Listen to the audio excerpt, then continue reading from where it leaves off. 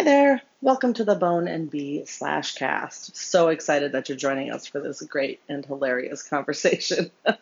Today we're going to be talking about unexpected consequences and lessons in grace and decorum. It's a fun conversation. We get into some of the hilarity of sex scene writing and also give some insights into some of our feelings about the role of fan fiction overall. Plus, these are two great fics, and we highly recommend them. So hopefully you will read them and then come give us a listen. Also, Bone has so generously offered to send a prize to someone who can help us identify a fic that we could not remember the name of. So you'll have to give it a listen to find out if you know the name of that fic. And then you can email us at boneandb/cast@gmail.com, or come and find us on Instagram at boneandb/cast. That's BONE and BEA/cast on Instagram. So we would love to hear from you. We always are looking for fics to read and review, or any insights, tropes, topics you want us to cover. We really welcome your thoughts and recommendations. Enjoy the show.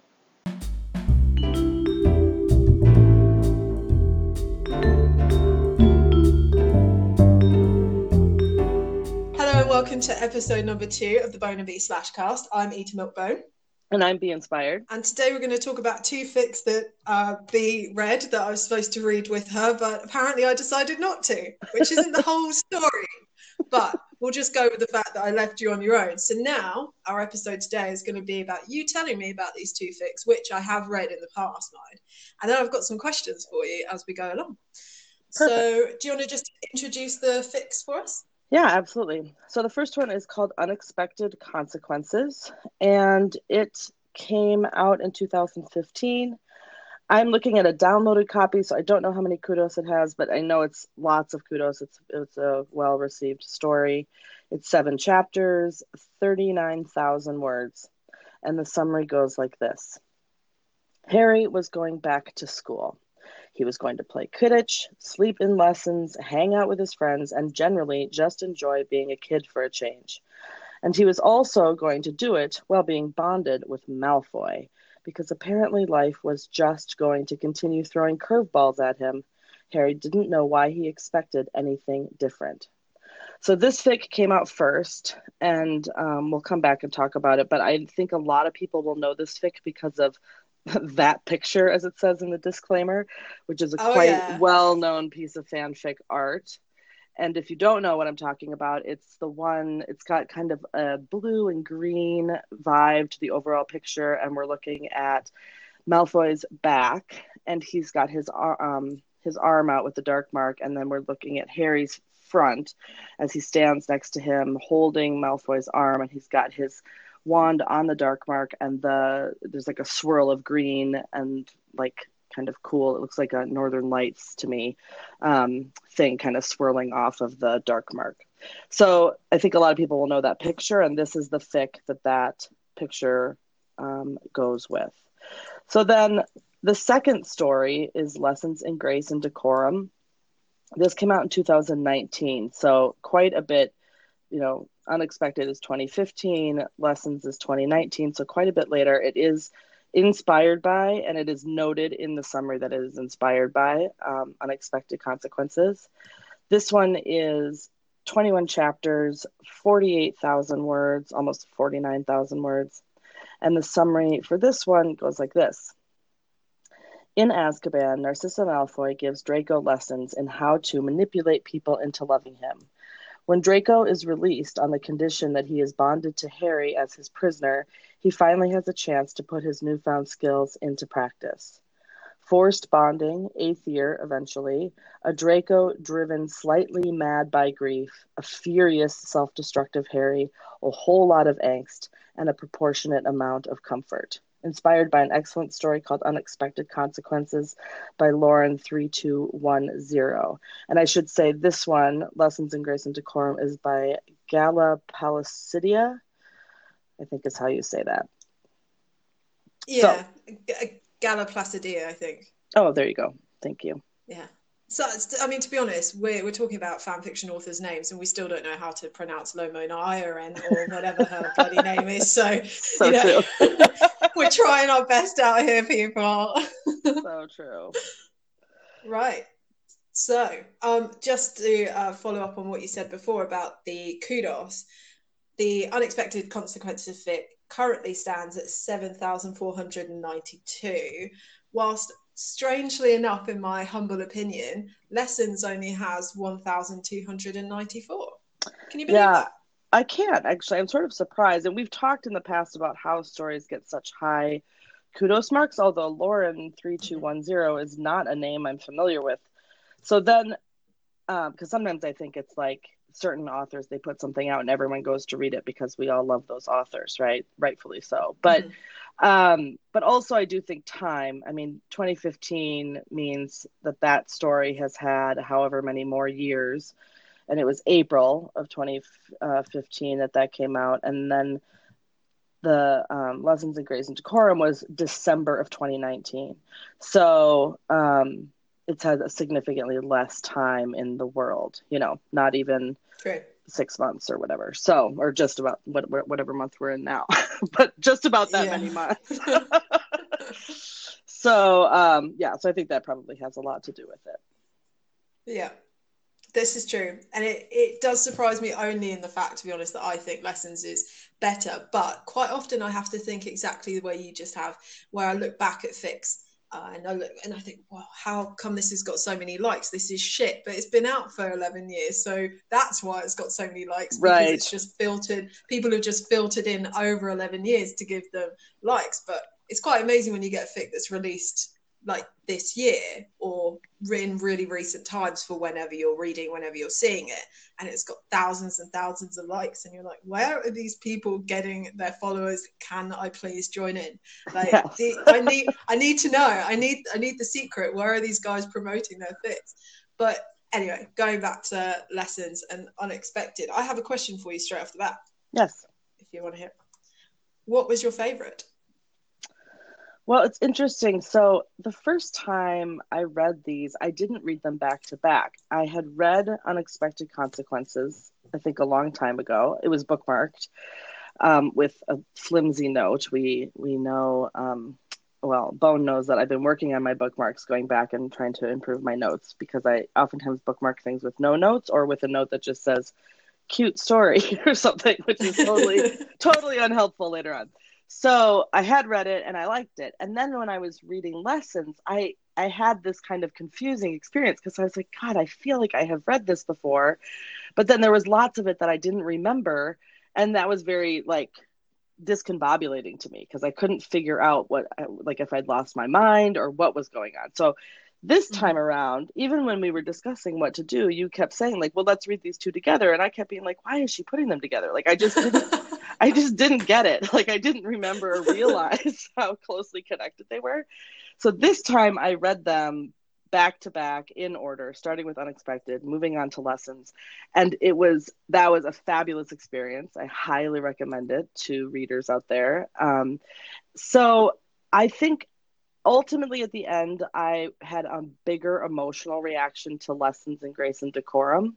I think there's a little more depth there, but I don't want to discount the inspiration of Unexpected Consequences, because there's also um, quite a bit of lovely things in Unexpected Consequences. And actually, if I may, Bone, tell a little bit of the story here. So Bone had suggested we read these, and then we were getting ready to do them. And as Bone was looking over them, she was thinking that it contained a scene that she really was not feeling like she wanted to reread, and we couldn't figure out which story contained that scene. And then we sort of suspected, based off of like glancing over the fic, that it was in Lessons in Grace and Decorum. So as I was reading Unexpected, I kept thinking, like, is that scene going to show up? And as I got through it and realized that really Unexpected Consequences has minimal angst. It like, once they turn the corner, and I should say, we're going to talk about spoilers here. So for sure, if you want to go read them and then come back and listen to the rest of this after you've read them, now would be a good time to stop. Yeah.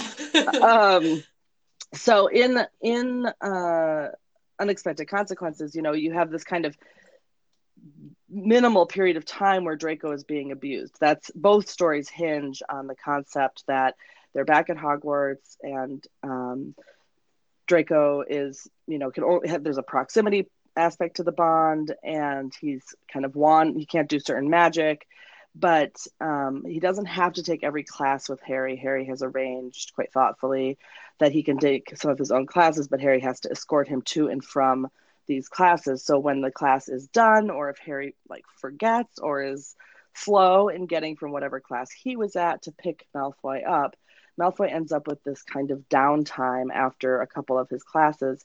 And so in both fics, we see people taking advantage of Draco standing there without Harry to protect him. And in unexpected consequences, this results in him being brought into a bathroom and being beaten frequently. So when we hit the turning point in unexpected, it's Harry basically discovers that he's had the shit kicked out of him, that Draco has had the shit kicked out of him, and then Draco is healed, and accommodations are made for his safety, and then we kind of get this nice resolution, and it's the whole package is a lovely read. It's much more chill. It's exciting and interesting. The love story between them is really dear. It's sort of I'm not saying this insultingly, but it's a simple story. Lessons is like if unexpected consequences is like a vanilla cake, Lessons is like got raspberry jam and buttercream frosting and it has some rocks stuffed in it. It's a fucking rock cake from yes. Hagrid now. I'm telling you.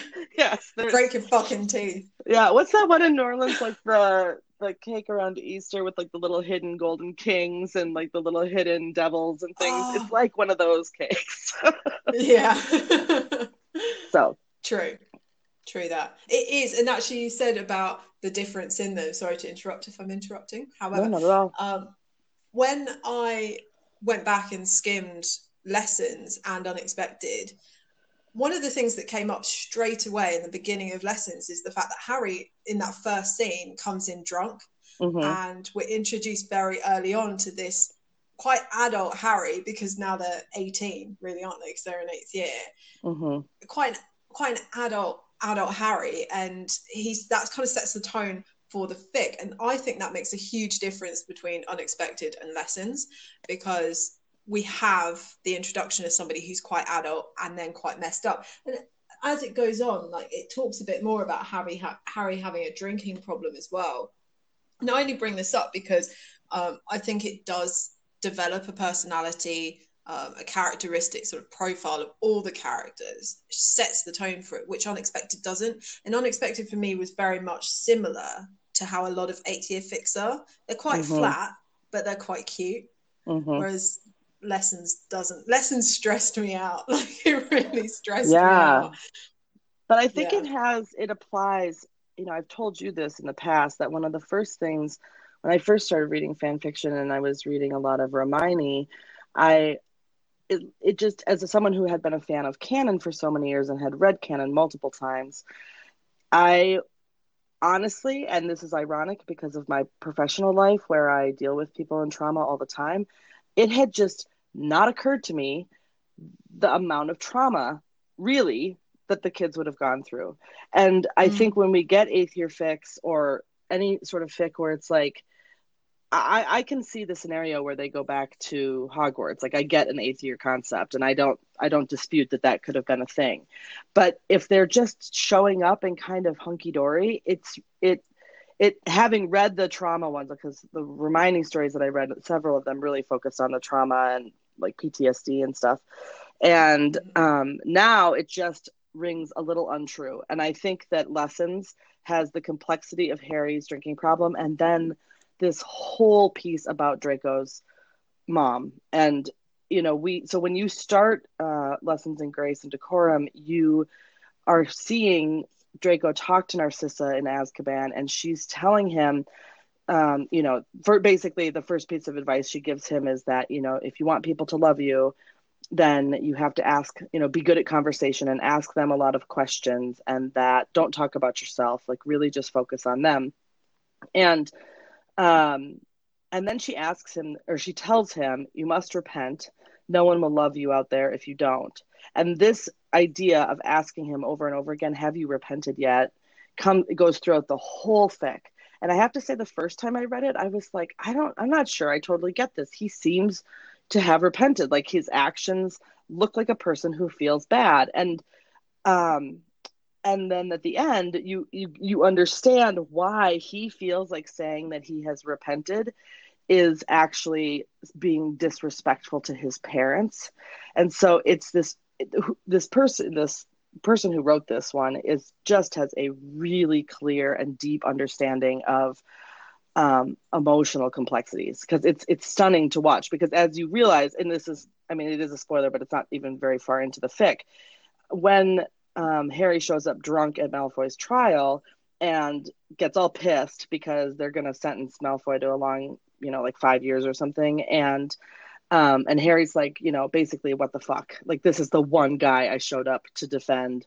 Why is no one listening to me? And he's being a total bastard, right? Like, he's yelling. I'm looking at it now. He's yelling, I died for you, for all of you. And you have the gall not to trust my judgment. I mean, he's being kind of a prick. But it's like shortly thereafter, they decide on this bonding situation, and they go forward with it.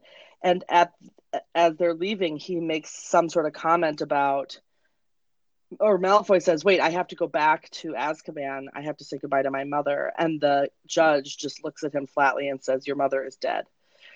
And we get that. So that's, how we learn that he's having, whatever conversations he's having is with himself. And that is so fucking complex, right? It is, yeah.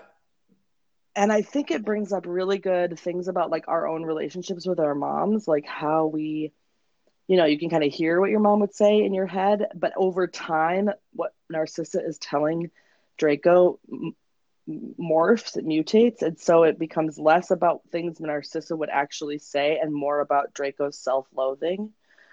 So it's so really true. interesting to watch, and he can even recognize at some point when Narcissa says something to him, Draco thinks, God, my mom would not, she wouldn't have really said that to me. Mm-hmm. So, yeah. Anyway. No, it's true. What I first thought about this fic when I first started reading it was that it was going to be a really twisted version of How to Win Friends and Influence People. I genuinely thought that was because one of the first chapters in that is ask a lot of questions.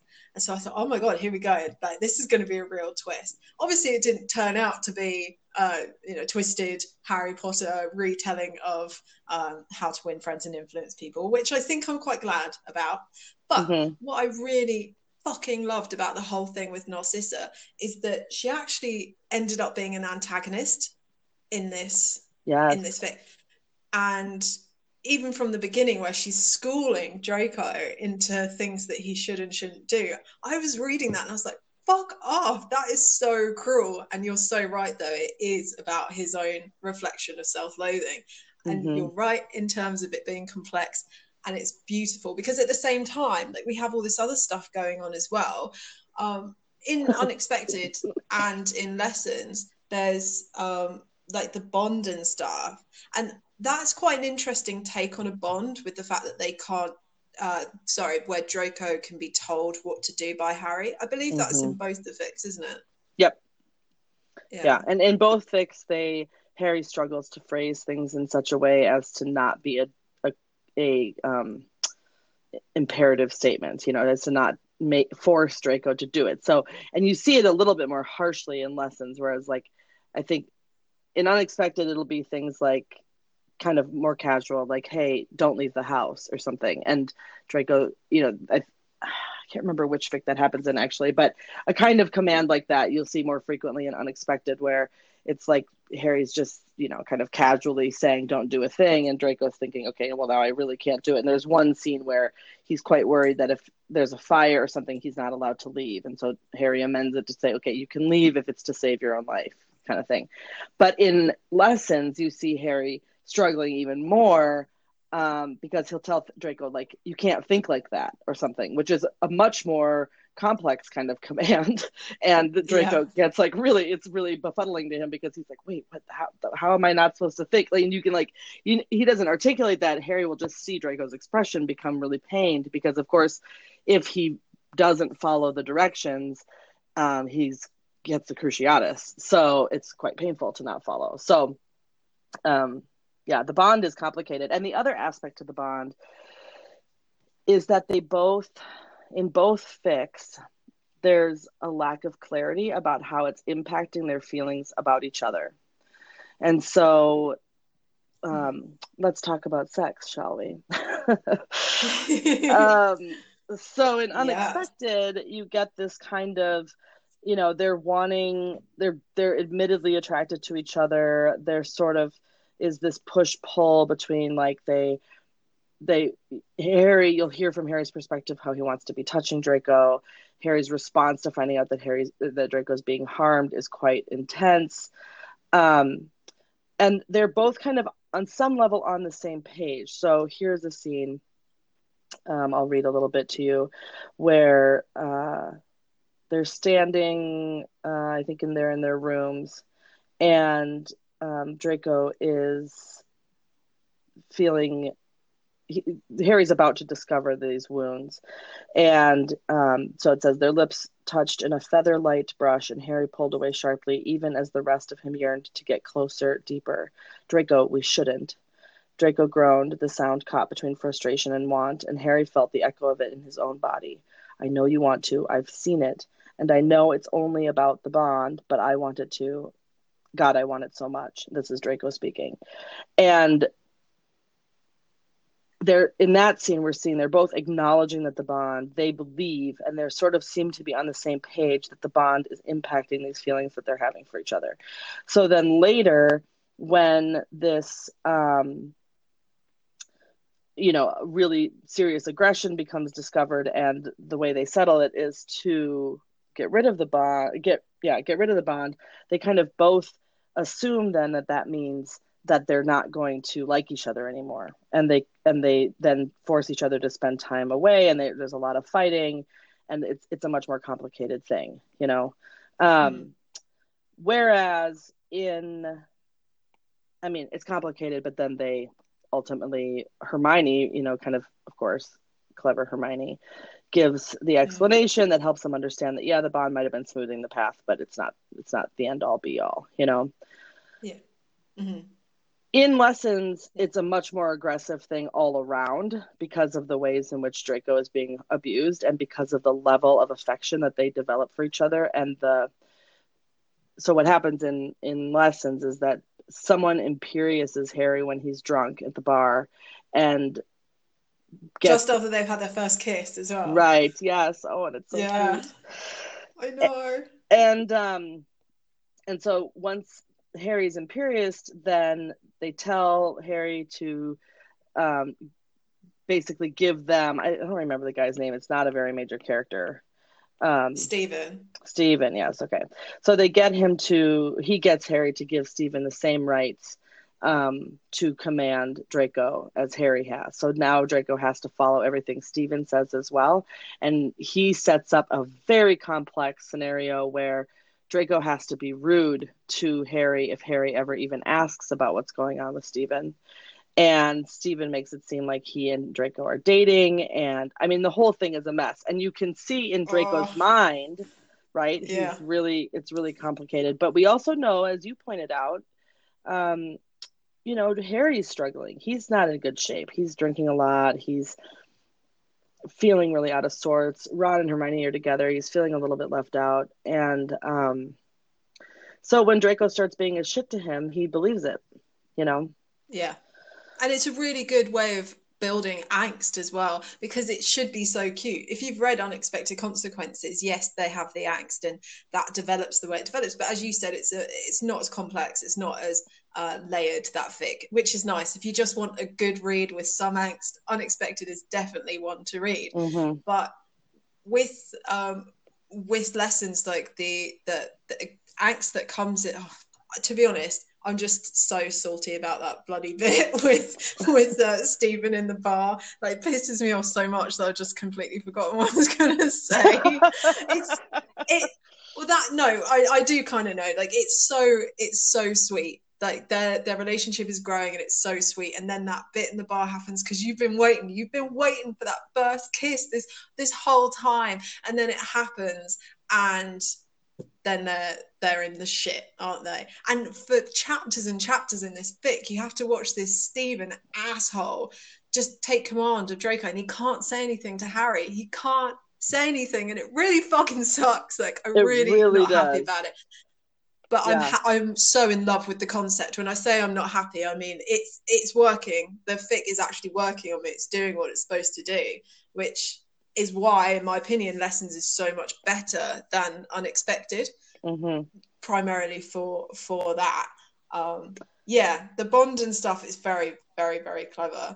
But there was something else as well I just wanted to kind of like ask you as well about, like the beating up and stuff. If we're kind of talking about their bond being abused by Stephen, there is this trope in quite a lot of fics, especially 8th year fics, where Draco is beaten up by somebody. Quite often Zachariah Smith, who is in Unexpected Consequences, the antagonist. But why are they popular? Why do we react well to fics where Draco's being beaten up? I mean, maybe it just brings everybody back to the triumphant moment where Hermione punched him, in the Prisoner of Azkaban. But I don't know exactly. I mean, I think we all like, well, any Drarry reader likes a redeemed Draco on some level. And but maybe part of us feeling satisfied by his redemption is that he's we get some like down and out, even if it's just a momentary down and out of being beaten up. But yeah, I don't really know. I actually don't I certainly don't love to see a beaten up Draco unless it's coupled with a protective Harry. And then I'm like, absolutely. Oh, okay, Harry, come to the rescue. But if we're just gonna watch Draco get the shit kicked out of him, that's not really gonna do much for me, But I do think that's not a slash fic. That's just somebody reading something. That's psychopathic, isn't it? Like, right? Yeah, just enjoy. Yeah. Although we did in the one Loma story. The one that you're much better pronouncing than I am.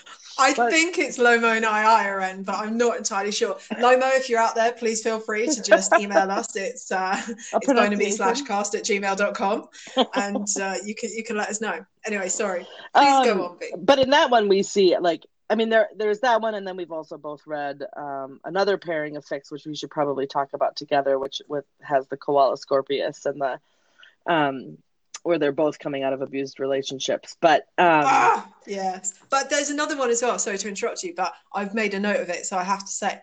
Otherwise, I'd have let myself down, because I did a good thing. I remembered something.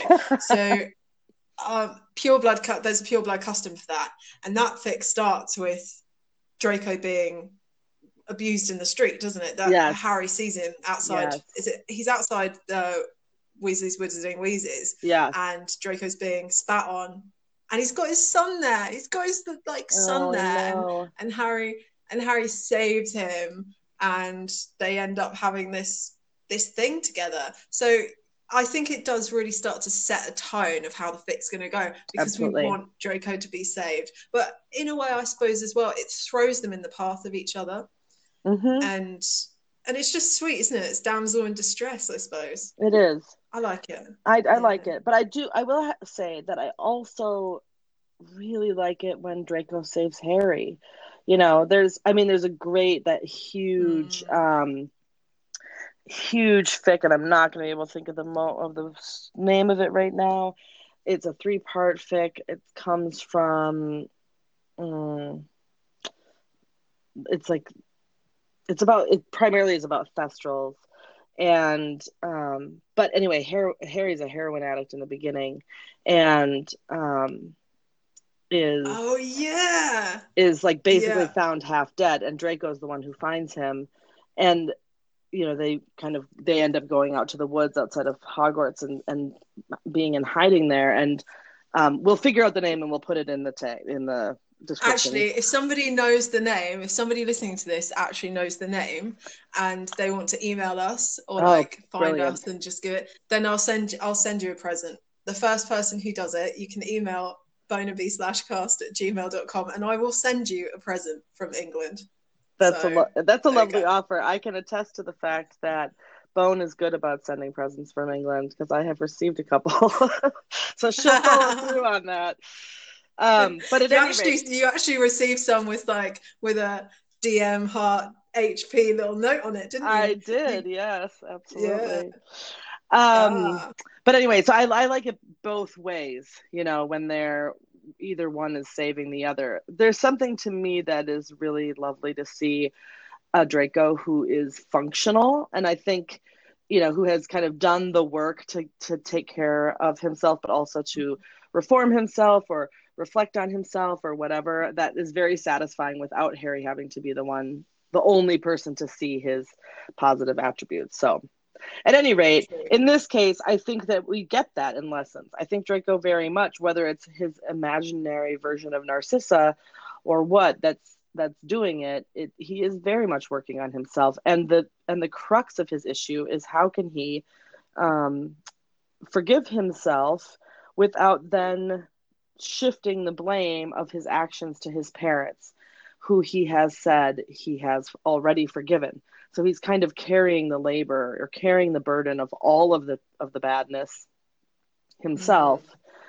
Because if he says he himself feels, you know, remorse, then he feels like it would naturally shift it. And I don't even necessarily think that is true, but I think it's a really complex emotional read on the situation, which I very much appreciate and enjoy.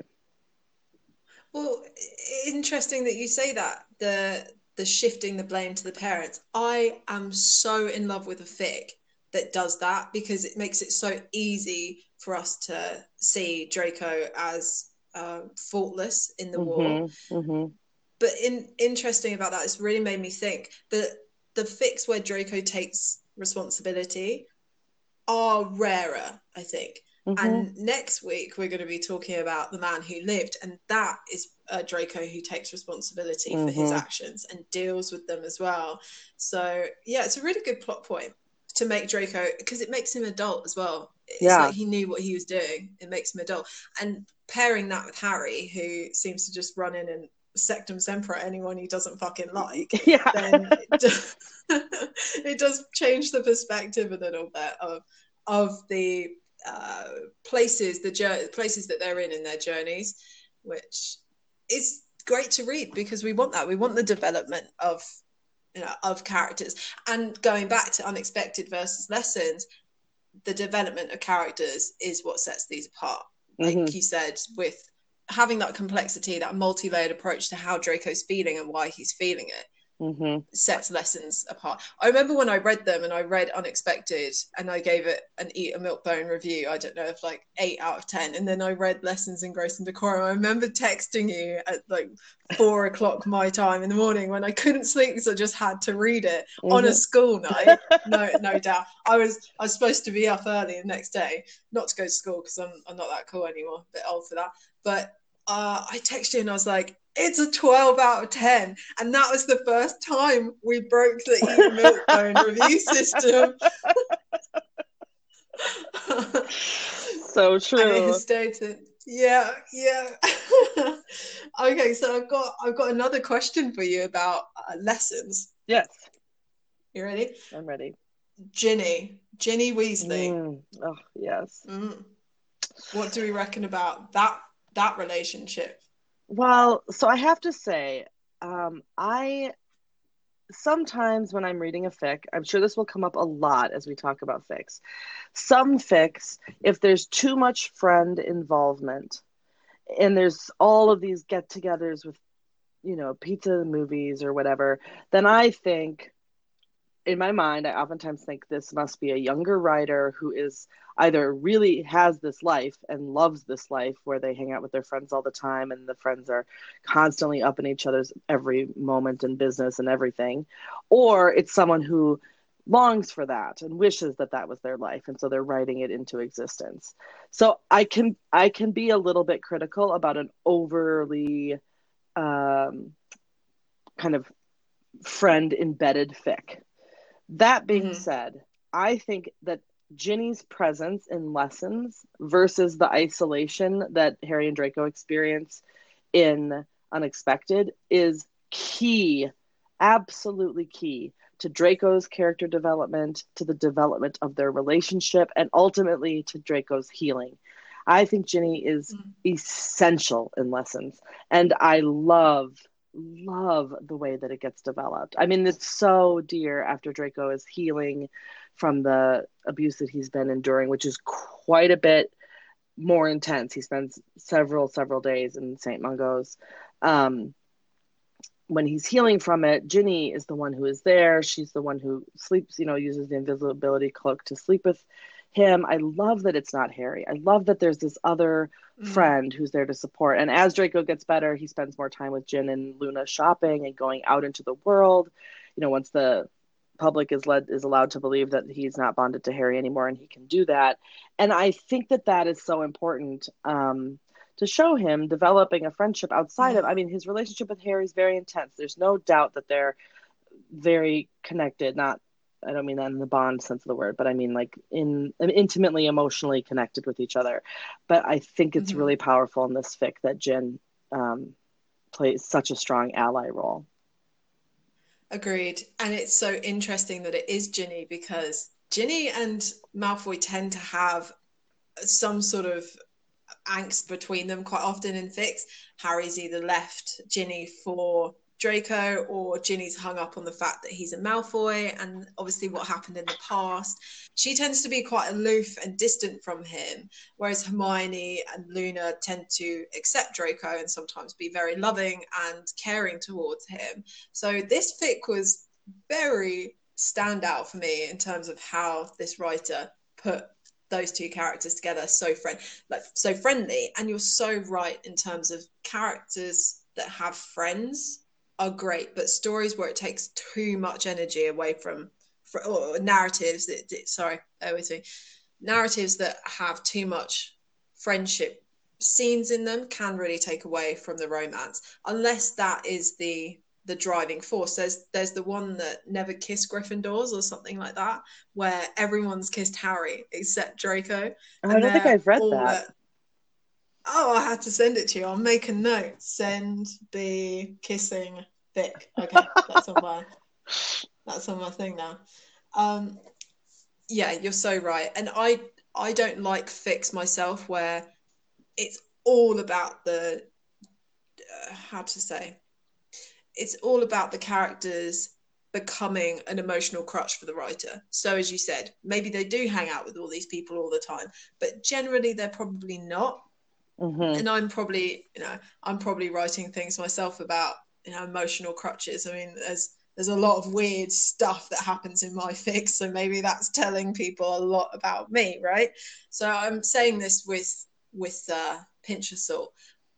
So it's great to have stories where characters have other people apart from Harry and Draco. They're not just together all the time, but sometimes, yes, it can be used to pepper a fic that it just becomes weighing it down, and Yeah, it's and kind of I think it speaks boring. to, I mean, I'll speak to just my own personal experience. I remember when I was in my 20s, being like early 20s, being in a relationship. And at some point, I was telling my boyfriend what someone had said about an issue that he and I were having. And he was kind of like, why are they chiming in on this? Like, what Mm, does this? And I look back on that now and I think, well, personality wise, I was the type of person who, and I still am to this day, someone who easily talks about anything. Like I don't have really very many secrets, really any. I mean, I try to be appropriate to the situation, but I don't have anything I wouldn't tell somebody. So, mm, and I do think that that's part of that. If you're coming out of, especially if you're in in high school and college, and you are spending all of your time with these people. I think it is part of the thing to have to be telling people all kind of aspects of your life, and to have them be involved in all kind of aspects of your life. And I think that part of the Mm. transitioning into like adult, more mature relationships is that of course you still speak with your friends about what's going on. They still play a consultating role on some level, but the primary decision making should be happening within the pairing. And when we True. see fics where it's really feels like there's actually a couple fics that I like, there's that have like a fake dating scenario, and in one of them it turns out that it's like elaborately been planned by, I think, Pansy and Hermione and Draco. And I love this fic, I really do. But there's lots of scenes where the friends are so kind of involved that I'm like, it gives me a little bit of an eye roll, because I'm like, this makes that relationship overall feel more high schooly, because Hmm. in your adult life you tend to have a lot less involvement of your friends in every moment of your romantic lives. True. That's very, very true. And I found as well that some fics just overuse the tropes that have been set down a decade ago, where it's Ron hates Malfoy, and so there has to be this big discussion, and then Hermione has to come in and discuss this and discuss that. And Pansy's doing this, Pansy's doing that. It's like we've already read that, mate. Like we Mm-hmm. read that in 2011. Like why are we still hearing that stuff now? We want something new, we want something stronger. However, some fics just know how to do that, and I cannot remember the name of it, but there's this scene where Harry has broken up with Draco over something, and Draco is in bed, and Blaise and Oh, Pansy, and Pansy, I think, yes. Oh, I love yeah, that scene. and What they come is and they that? get into bed with him and hold him. Mm-hmm. Can't remember, but there's a bit of artwork that's quite new, I think, as well, by this artist, and I think it's like the snapshots as if they've been taken on a phone. And I will link like these in the descriptions as well, so people can go and see it. But it's one where Draco's being held by Pansy, and then Pansy's being held by somebody else, and somebody else is holding her, and they're just all in this little Slytherin line of cuddles, and Mm, it's so cute. Because so often as well, we just imagine Slytherins as being really harsh, and Pansy's always mm-hmm. this like, lipstick lesbian hard ass, and Blaise is always really cool and aloof, and so on and so forth. But actually, fics that can make them multi-dimensional have actually layers and some zazz to them. I'm Yeah. up for that. So Well, and I think, that when that happens, like in turn they do it really well, because their friends mm-hmm. are such a part of the life, but Right. they also fit properly. So it's like when they go out on New Year's Eve, they have a purpose, they have a setting in which the friends are around. Yeah, it's not always just all on top of each other. So Right. yeah, I agree with you. Mm. And I think it brings up a really interesting point about like what is the role and purpose of fan fiction? Because I think, like, you know, on the one hand, obviously it's an art form, and it we want it to be good so that readers can enjoy it. Which I, of Mm-hmm. course, celebrate, and that's kind of the whole point of what we're doing here, right? Is talk about the fan fictions that we've really enjoyed, and kind of comment on the Yeah. ones that we didn't enjoy as much. But I also want to just What about really, ones that we love to hate, like Raiden? yes, the What ones about we that love one? to hate as Okay. well, for sure.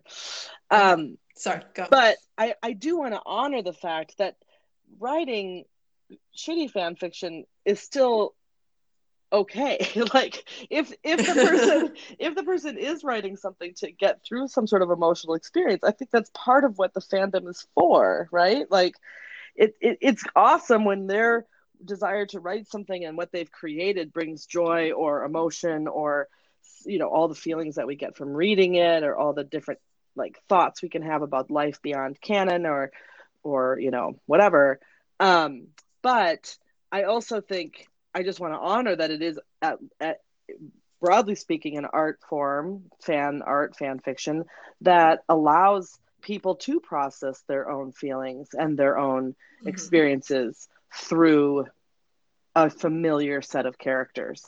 As someone who has taught writing for 20 years, I can tell you that when I started allowing students to do fan fiction for various short stories, the writing improved immensely, because I think they Wow. just felt so much less pressure to start from scratch, and it allowed the emotional experience was much deeper. The whole thing was it just produced much better writing. So and I'm just sort of throwing that out there because I think a lot of listeners might think like, or might be writers, or might be readers who read something and think, well, it wasn't like the best story from a written perspective, but emotionally it really spoke to me. And I think that that's still awesome, you know?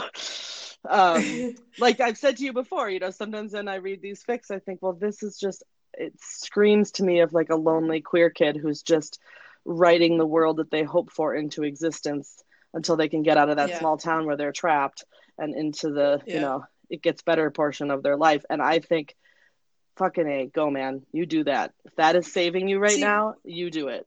yeah.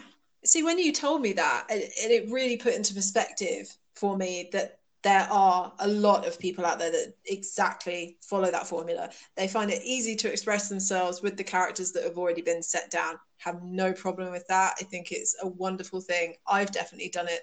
I read stuff that helps me express things that I'm going through as well. But but here's a Milkbone just going to come in and just be like, well, I have an opinion, right? So I have an opinion on this, and it's a Mm-hmm. big one. My opinion is that there is a difference between the queer kids who write every character is gay and they're expressing their lives and they're doing so with real heart, and then the fan fiction authors who are a bit more seasoned, who just write stuff that is absolute wank. Because there are, you can tell the difference. There's fics out there that are written by people who just don't give enough of a shit for it to be good enough, right? To really hit, to go over that stumbling block to get us to the point where we really feel something, we really understand their writing. That those kind of fics piss me off. But the one where everyone's like gay and they're having a great time, or you can tell that it's just somebody who's new to writing, they're fresh, they're putting their lives on paper. That's good. Doesn't necessarily need to be a great fic, but those fics are really good. And then in the middle of that, we have the Raiden fic. It's just completely in the middle. It exists in its own world somewhere, and I can't remember the name of that damn fic. But anyway, I think that's my for opinion. There Yeah, we I go. think for me the most frustrating ones are the ones that have such moments of brilliance and such good writing and then don't are inconsistent.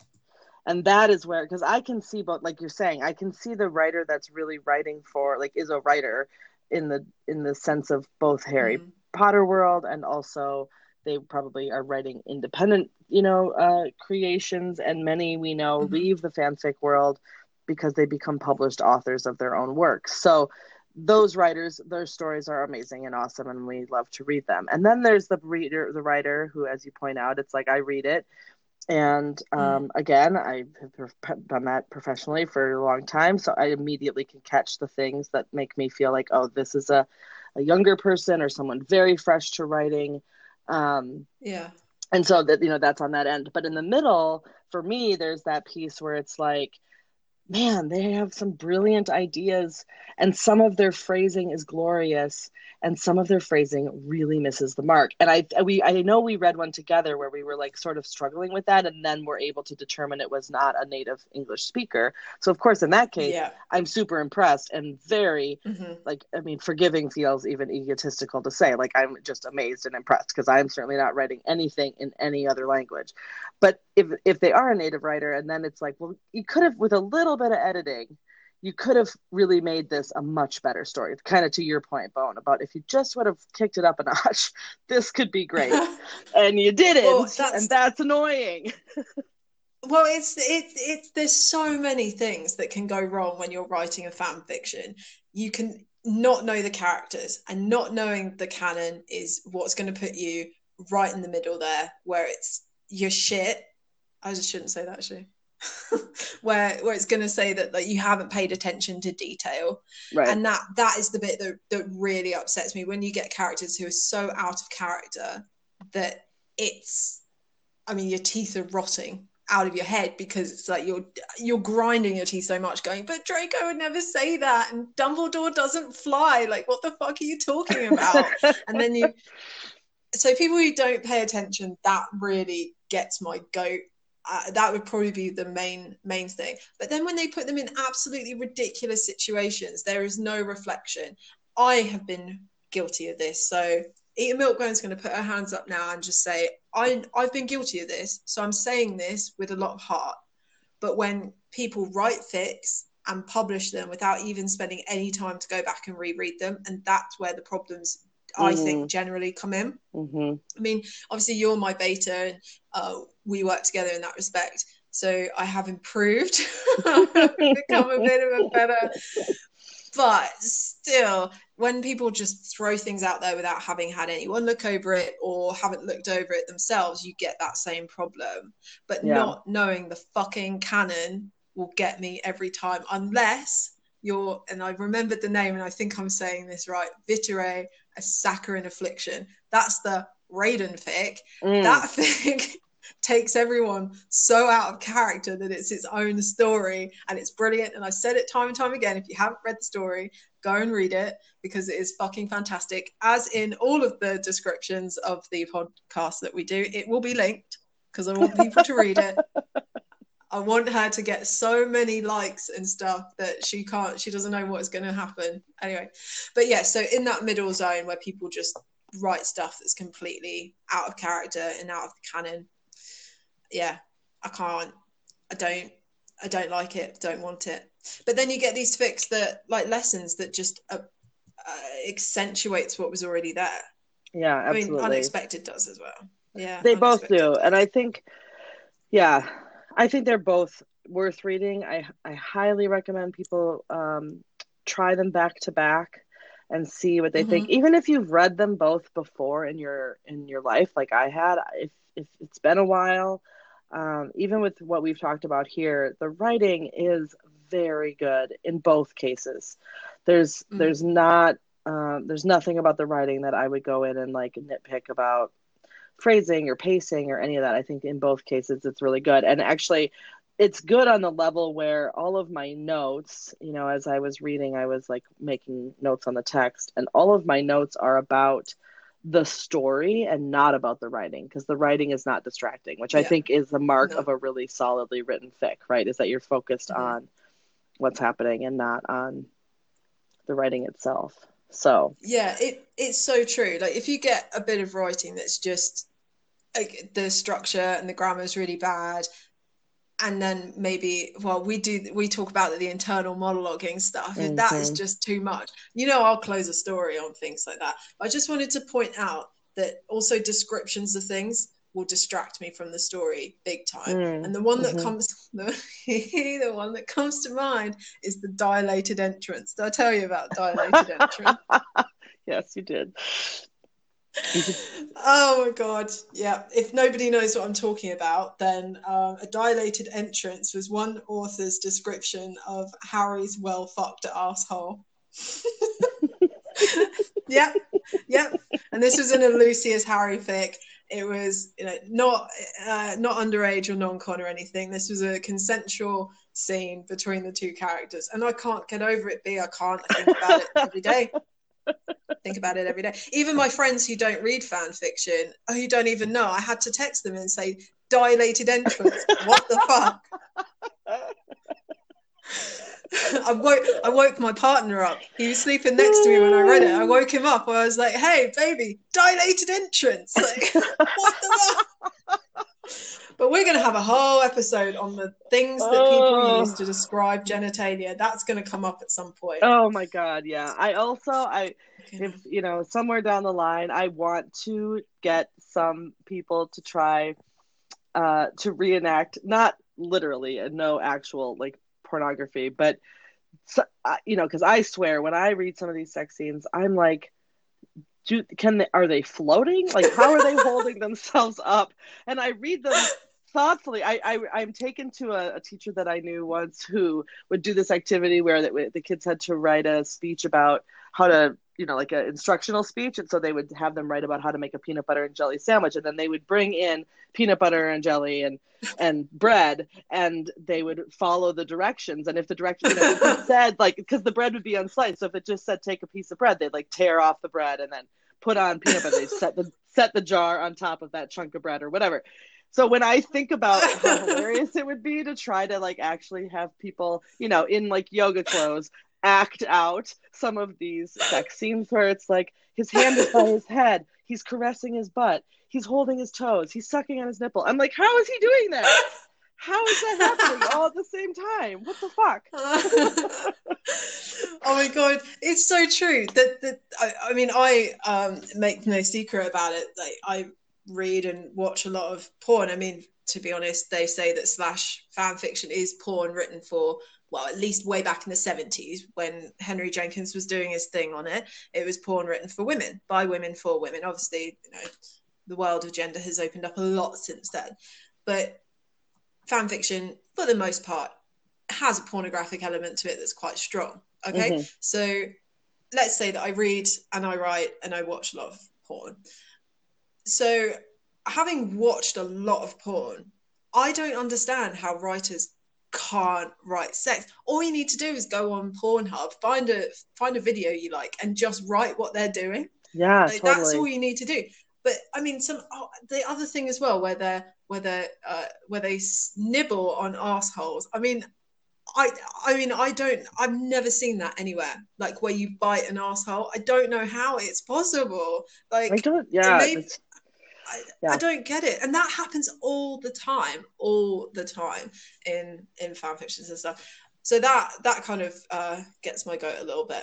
But I've written a lot of fan fiction that is based on porn films as well. And sadly, I don't have the films anymore, so I can't show anybody. By the way, this podcast is definitely explicit. If you've got this far and you're a child, fuck off. Just go away. True. The other thing this podcast is long. We should wrap up, and let's just assure everybody there is lots of future conversation about various porny things that we read and character development and stories that we love and love to hate. So if you have something you want us to read, if you want to send us an email, Bone will remind us all of our email address here at the end, but if you want to send us something to our email, we would love to hear from you. We would love to review something, whether it's yours or somebody else's. Yeah, absolutely. 100%. Just send us all the things. As we said in previous episode, we'd really like all the fan art, we'd like the fics, we'd like your opinions as well. As I said, if you can name that fic, then email me, or us, should I say, and whoever gets it first will get a prize. I'm not even going to tell you what it is, but it will be from Britain. So basically, it will be from the land of Harry Potter, and you cannot not want to do that. I mean, come on. I might even, I'll send you something nice. So just to confirm then, that our email address is boneandb/cast@gmail.com. That will be in the description as well. We're have an Instagram. Yes, go ahead. That's what I was going to say. No, you go. Oh, okay. So the Instagram is boneandb/cast, I believe. Have I got it right? I might have got it wrong. I think it's right. We'll put it in the link either way. All of it. Yeah. So next podcast is going to be on The Man Who Lived. So if you haven't read that, then go and read it, because it's phenomenal. And B will be grilling me on that next time. So I look forward to being under the microscope for that one. As always, take care, enjoy fan fiction, and wear a condom.